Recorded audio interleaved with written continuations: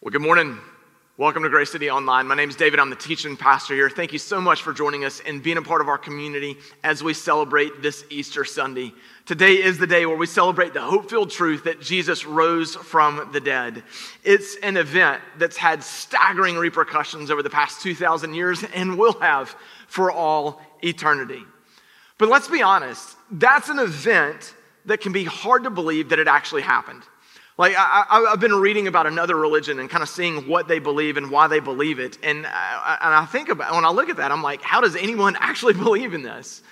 But then I turn around, I kind of turn that lens on myself and I think, well, in my faith, in our faith, we believe. I believe that there was a man born of a virgin who wasn't just a man, but was fully God. And for 3 to 4 years, walked the land of Israel, preaching the good news of the kingdom of God, that God loves his people and that he's made a way for their redemption. To show the truth of his message, he does the miraculous, right? He feeds the thousands, he cures the sick, he calms the storm, and he raises the dead. And what does he receive for doing this good work? Well, he's murdered. He's murdered by the corrupt religious leadership of the day and an oppressive regime. But it wasn't just them who killed him. No. It was my sins and my rebellion against God, my rejection of his word that necessitated Jesus going to the cross and laying his life down. And he does this so that my sins could be credited to him, so that our sins could be credited to him, so that our sins could be taken from us, and his righteousness granted to us in return, so that we would not face eternal death, but that we would live with him in his kingdom forever. To accomplish that work, right, to fulfill his Father's plan, and to give proof that he is who he says he was, that he could do what he claimed to do, Jesus walks out of the grave and conquers death. It's a crazy story. It is. I understand the skepticism. I do, because it's hard to believe. It's hard to believe that it happened. I will say this. I think if this was a con, right? I think if this was fake, I don't think the con would have lasted this long. Like if his remaining disciples had faked, if they had somehow stolen the body and just made it all up, I think they would have cracked. Like they were uneducated men who really wouldn't have a reason to be bound to one another or to have liked one another before Jesus, right? There were a few sets of brothers that were fishermen that knew each other, but within the disciples, there were men from different backgrounds that really kind of would view one another as an enemy. And then Jesus brought them together. And so they wouldn't have really had reason to stay together after this. And it's also, they didn't get fame and fortune and a good life because of Jesus and his gospel and the resurrection. No, in fact, it was the opposite. All of them, save one, are martyred for their faith. They were willing to pay that price, willing to give their life because they witnessed and experienced the one time in history where someone laid down their life and took it back up again. They'd seen Jesus do this for other people, but now he had the ability to do this for himself. They were eyewitnesses to the Son of God defeating death and conquering the grave. And as a result, they tell the whole world who he is, what he had done, and the message that he proclaimed. They were able to be committed to that message, right? Because of the truth of the resurrection that they witnessed. They were able to touch his scars and share a meal with the resurrected Jesus. But even doing that, the miraculous event that happened was still hard for the disciples to believe. And so, again, I get it for us, 2,000 years removed. I understand the skepticism. It's hard to believe.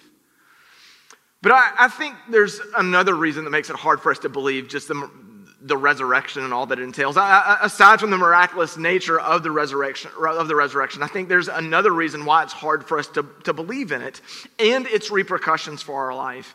And this reason is not only an obstacle to our faith, but I think it was also an obstacle to the disciples' faith as well, because we see it spoken to in Scripture. And I want us to look at it together. Go to Luke 24, verse 36 through 46. Luke 24, 36 through 46. Just the setup for this is where this event falls and the time frame of things. This is after the women have gone to the tomb, discovered that it's empty, and received the message from the angel that he is risen. This is after even a few of the disciples have had an encounter with the resurrected Jesus. In fact, there were two followers of Jesus who had been on a road to Emmaus, and Jesus joined them, and they'd had a conversation with him. And then after that encounter, those two have come back to report to the disciples. In fact, they're still in the room giving this report when Jesus comes and appears to the disciples, where he's there, where there's a resurrected account with the disciples. All that to say, this is very, very soon after the resurrection. And so that means they're still trying to figure it all out. They've got all the questions like, what's going on? What does this mean? Has this really happened? Or is this something that's really happened for these people? Or are they just excited? Are they kind of misguided but well-intentioned, kind of telling this story like, this can't really be happening, right? I mean, it's emotionally charged because remember, just a short while before this, just 3 days before this, they've watched Jesus arrest, brutal torture, and horrific crucifixion. And he can't come back from those, right? Like no one lives through that. So this can't really be happening, can it? It's in that kind of emotionally charged state that this interaction occurs. Let's read it. Luke 24:36. While they were still talking about this, Jesus himself stood among them and said to them, "Peace be with you." They were startled and frightened, thinking they saw a ghost. He said to them, "Why are you troubled? And why do doubts rise in your minds? Look at my hands and my feet. It is I myself. Touch me and see. A ghost does not have flesh and bones, as you see I have." So they're talking with one another about these different reports that Jesus has conquered the grave, when suddenly Jesus shows up and stands among them and says, "Peace be with you." I mean, this is comical to me because it seems to be so understated to me, right? Because you know the disciples and the followers that are there in this room, like they're freaking out in this moment because they're either dealing with fake news, hey, this stuff isn't really real, or they've got friends who are having hallucinations, or in their mind we see that they think they are speaking with a ghost when Jesus shows up and he says, "Peace be with you." It's like they have anything but peace in this moment, and yet here Jesus says, no, peace be with you. But then he acknowledges their struggle. What does he say? He says, "Why do doubts rise in your minds?" Why do doubts rise in your minds? If I can almost just imagine Peter hearing that from Jesus going, "Well, Jesus, this has never happened before, right? Like, that's why we're struggling a bit, right? What do you mean, why do doubts rise? We saw you die, and now you're talking with us." It's a lot to process, right? It's a lot to process. And so, but Jesus meets them in their doubts, and he invites them to come close to know that he isn't a ghost, that he actually has a body, that he really has defeated death.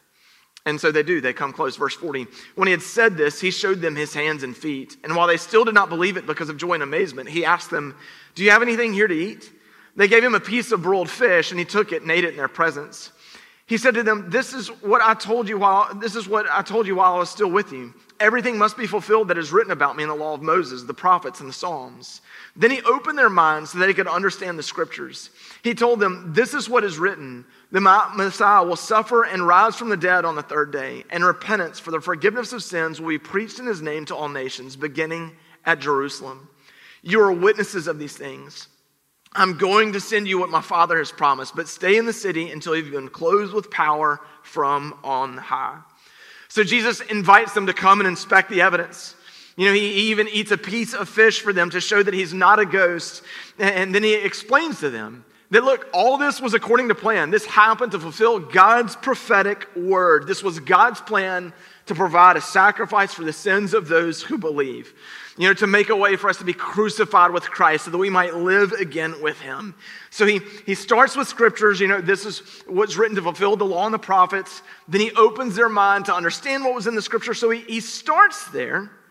He starts there, but it's interesting to me that while he starts with scripture, he's going to end with how this impacts the disciples. Because he knows they have those questions running in their mind because we all do, right? Like we run events through our personal filter of how does this affect us as much as we don't want to admit it, right? Whenever an event happens around us, it might not even happen to us. If it's happening around us, we run it through this filter. Whether it's like a historical event in our society or our nation, or maybe it's someone close to us gets a job or loses a job, or maybe someone close to us, a relationship ends, or they get into a program. A question that we quickly ask, like maybe we're happy for them or we're sad for them, but then the question we ask is, how does this impact me? Does this impact me? And what's next? Okay, if we do this with these types of events, then yes, this would happen for the disciples in and with the resurrection. What does this mean for us going forward? What happens next? What do we do now? What's next? What's now? And so Jesus does. He tells them, well, the Messiah will suffer and rise from the dead on the third day. And then what comes next? Preaching the repentance and forgiveness of sins. You know, repentance for the forgiveness of sins will be preached in his name to all nations. He tells the disciples, you're going to spread the message. You're going to spread the message that there's a way of redemption because of what Christ has done on our behalf. Preach forgiveness of sins and the hope of the gospel. I'm sending you to be the ones to be the witnesses to this. And you won't be alone. He tells them that the power of the Lord will come upon them. He's reminding them that he's promised them about the coming of the Holy Spirit. And he's like, look, the Holy Spirit will come and empower your life and your ministry. So he tells them how this is going to impact this life, how this is going to transform their life. And they would know all this is true. They know all this would be true because, again, they're talking with the one and only in all of human history who laid his life down and took it back up again. All right, they are talking with the resurrected Jesus and hearing not just about what has happened, but what will happen. And it's a lot for them to process. It's a lot for them to process. It'd be hard for them to believe.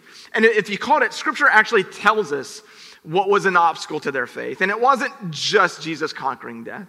It wasn't just the fact that he stood before them whole and healed after the beatings. Verse 41, it says it point blank. They didn't believe because of their joy and amazement. They didn't believe because of their joy. Right? I mean, of all the things to be an obstacle to their faith, there was just too much joy for them to process. Too much wonder and awe at what had happened. They struggled to believe because of their sheer joy and amazement. I mean, this is the feeling like this is too good to be true. Joy was an obstacle to their faith. And we can hear that and in some ways almost be dismissive of it. Like, how on earth could that be an obstacle to faith? I mean, you'd think it would be the opposite of that. Like, or we might find it humorous, or we might be critical of that. But remember everything that's happened to them in the days leading up to this. Like, they watched their master, their teacher, their best friend be arrested and flogged and hung on a cross, right? Like, they lost a loved one and had the funeral. I mean, they are in an intense period of mourning and anguish and lament. And add to the fact that they abandoned him in his greatest time of need. When they went with Jesus to Jerusalem, it was an act of solidarity. It was an act of saying, hey, we're with you. We're going to stay with you. We're going to be with you. It's ride or die all the way. Like, they are with Jesus to the end. But the moment the threat presented itself, they run. Right? They flee. And it wasn't just Peter, although we have this story of his denials and abandoning of Christ. You know, John kind of stays close a little bit, but the Scripture does let us know that when this happened, the disciples fled. They scattered. So for the past 3 days, they've been living with the shame and the guilt that they abandoned their friend. That maybe they weren't really the friend they thought they were. Maybe they're not as loyal as they thought they were. Maybe they're not as faithful and committed and devoted as they thought they were. All that is what's weighing on them in that moment. Okay, now think of their experience, but then bring that into our world, into your world, right? When you suffer a loss and that grief is intense, or maybe when you fail and you make mistakes and make a decision that you know you shouldn't have made, and so now you're carrying that guilt and shame, or you're coming to that realization that maybe I'm not who I thought I was, maybe I'm not what I thought I was. When we're in those moments, it can be twice as hard to let ourselves believe in something that's good. It can be twice as hard for us to let there be good news. And it's weird because in those moments we're so desperate for there to be good news. We're so desperate that it happen, but we're so much more suspicious if the news is actually true. It's like we intuitively know our souls can't handle the mirage. And so to guard against that pain, we just refuse to believe. And when that's the case, joy and amazement, as ironic as it seems, becomes an obstacle to our faith. I think part of this as well, like for the disciples and for us, like we don't want to believe but in the truth of who Christ is or in the truth of his resurrection. We don't want to believe that, because if that's true, that he conquered the grave, then what Jesus says about me and what he says about how God feels towards me must be true as well. Right? If Jesus really did conquer the grave and has promised that by faith in him we can too, then it must be true, right? If Jesus really rose from the dead and brought life from death, victory from defeat, and hope from the hopeless, then God really can redeem a past. Right? If Jesus rose from the dead, then he really can take our old away and make us a new creation. If Jesus really walked out of the tomb, then God really can use me and use you in his good and divine and eternal purposes. And as crazy as it may seem, those truths, that makes it all the more hesitant for us to believe, because we don't want to allow ourselves the hope that Jesus really did win and that God really does redeem. Instead, so often we can choose to stay in our pain, stay in the pain of our past mistakes, or hold ourselves captive to broken dreams and shattered plans, rather than believe that we serve a God who already has shown that he has the power to bring life from death, hope from despair, and joy from grief, and that he does this again and again and again. No, we are right.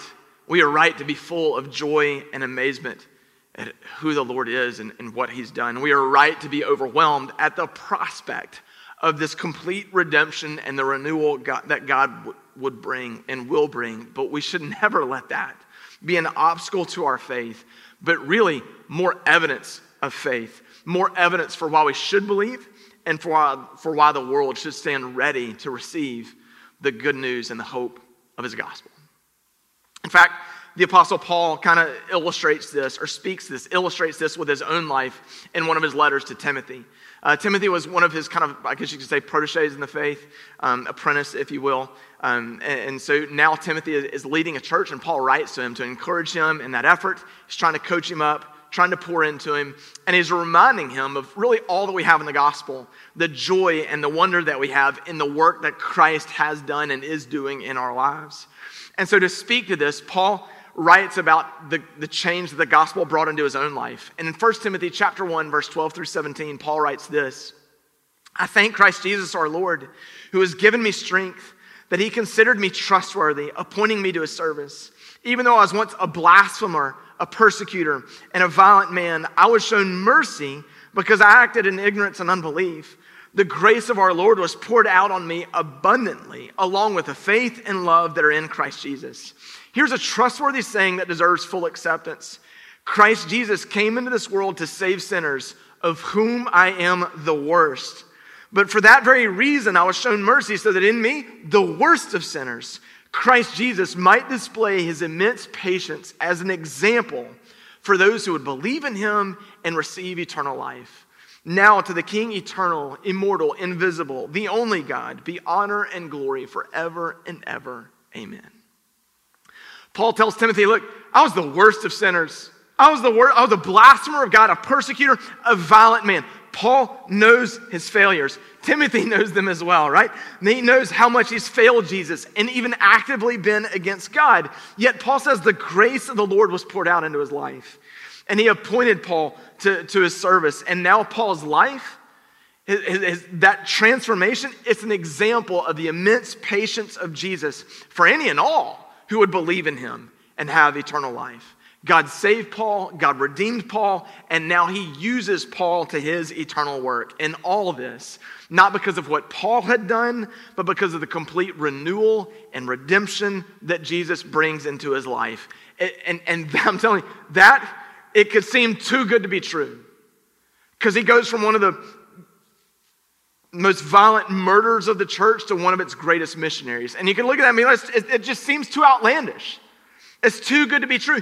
But yet the joy at the fact that it's complete and total before and after transformation, again, it could just seem to be so far out there, so far-fetched that it happens, because we start to think, okay, if it happened for him, maybe it could happen for us, but then we think, no, this might be the mirage that our soul wants to avoid because it doesn't want to allow ourselves this much hope that Jesus really does transform, that he really does redeem, that he really does save us, that he really does bring us from death and into life. And so Paul here is like, look, Timothy, it's happened in my life. I'm living proof of this. You knew who I was before Christ, and now after Jesus, I'm able to tell and speak about the transformation he brings. And so what Paul's doing, actually, he's doing what Jesus told the disciples to do. He's preaching the forgiveness of sins and the forgiveness and repentance of sins and the redemption that Christ brings into us. He's witnessing to the truth of Christ and the transformation that Jesus brings into one's heart and one's soul. When we believe that he's the Messiah, when we believe that he died on the cross for our sins and rose again, in and through that, we can be forgiven and stand whole and stand redeemed. It's the joy of that process. It's the joy of that renewal. It's the joy of that redemption that Paul's like, I'm living, breathing proof that Christ does this, that it actually happens. I think with everything that's happened this past year on like a societal level, right? COVID, financial world, ups and downs, the social justice movement, election cycle, just take your pick off of everything that happened over this past year. And there were successes and there were brokenness and there were highs and lows throughout it all, but I can't help but feel like the world needs to hear this message all the more that Jesus has conquered the grave, that he has brought life from death, victory from defeat. And the same one who brought about that renewal stands ready to do the same for you today. Like, that's a message the world needs to hear. Maybe you need to hear it this morning, that the one who's brought about that change stands ready to bring that change into your life. And so maybe you're hearing of the good news of Jesus for the very first time and you're wondering, how can you know that these truths apply to you? I think there's no better time than on Easter Sunday for you to know for certain that this hope and joy applies to you. First and foremost, you simply admit that you're a sinner. You admit that you're a sinner, that you've made mistakes in the way that you love and respond to God and the way that you love and serve those around you. So you admit that you're a sinner, and then you believe that Jesus is God's Son, that he died on the cross for your sins, and that he rose from the grave, and then you confess him as Lord of your life. Jesus, you are the one and only who's ever done that. You've shown and demonstrated the truth of who you are and the truth of what you call us into. So I want to make you the Lord of my life. And in so doing, you're not just intellectually acknowledging, yes, there was this Jesus who did some of these things. No, you were giving him your ultimate yes and saying, Jesus, I want you to be Lord of my life.